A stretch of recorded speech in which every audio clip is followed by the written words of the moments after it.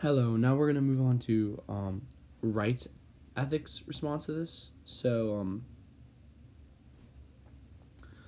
Locke and right ethics would most likely believe it's okay to get your vaccine beforehand. And the reason is that the government has a lot of power over this issue, and rights ethic believes in like a simplistic hierarchy.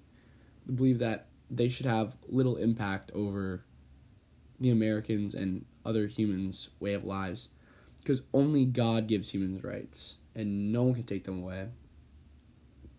And when the government tell people what they cannot do, they restrict rights, and Locke wouldn't agree with this.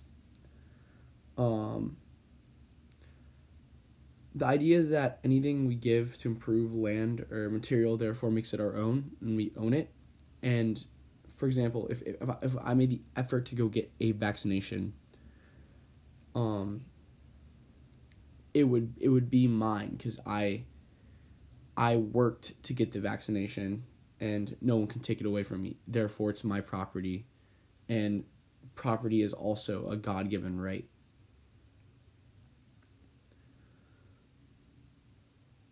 Locke would describe the role of government as someone who the government is to protect one's given rights and to stay small so that it will not have too much power over the people. And if they start taking God-given rights away from the people, there's no reason that we as a people should support them anymore.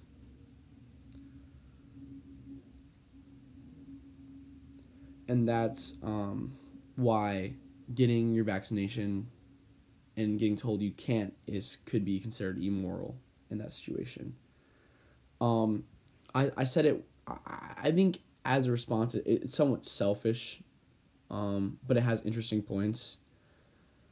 The idea that if you work harder to get something, it makes it your property is a really interesting idea, and I guess that's true in some sense.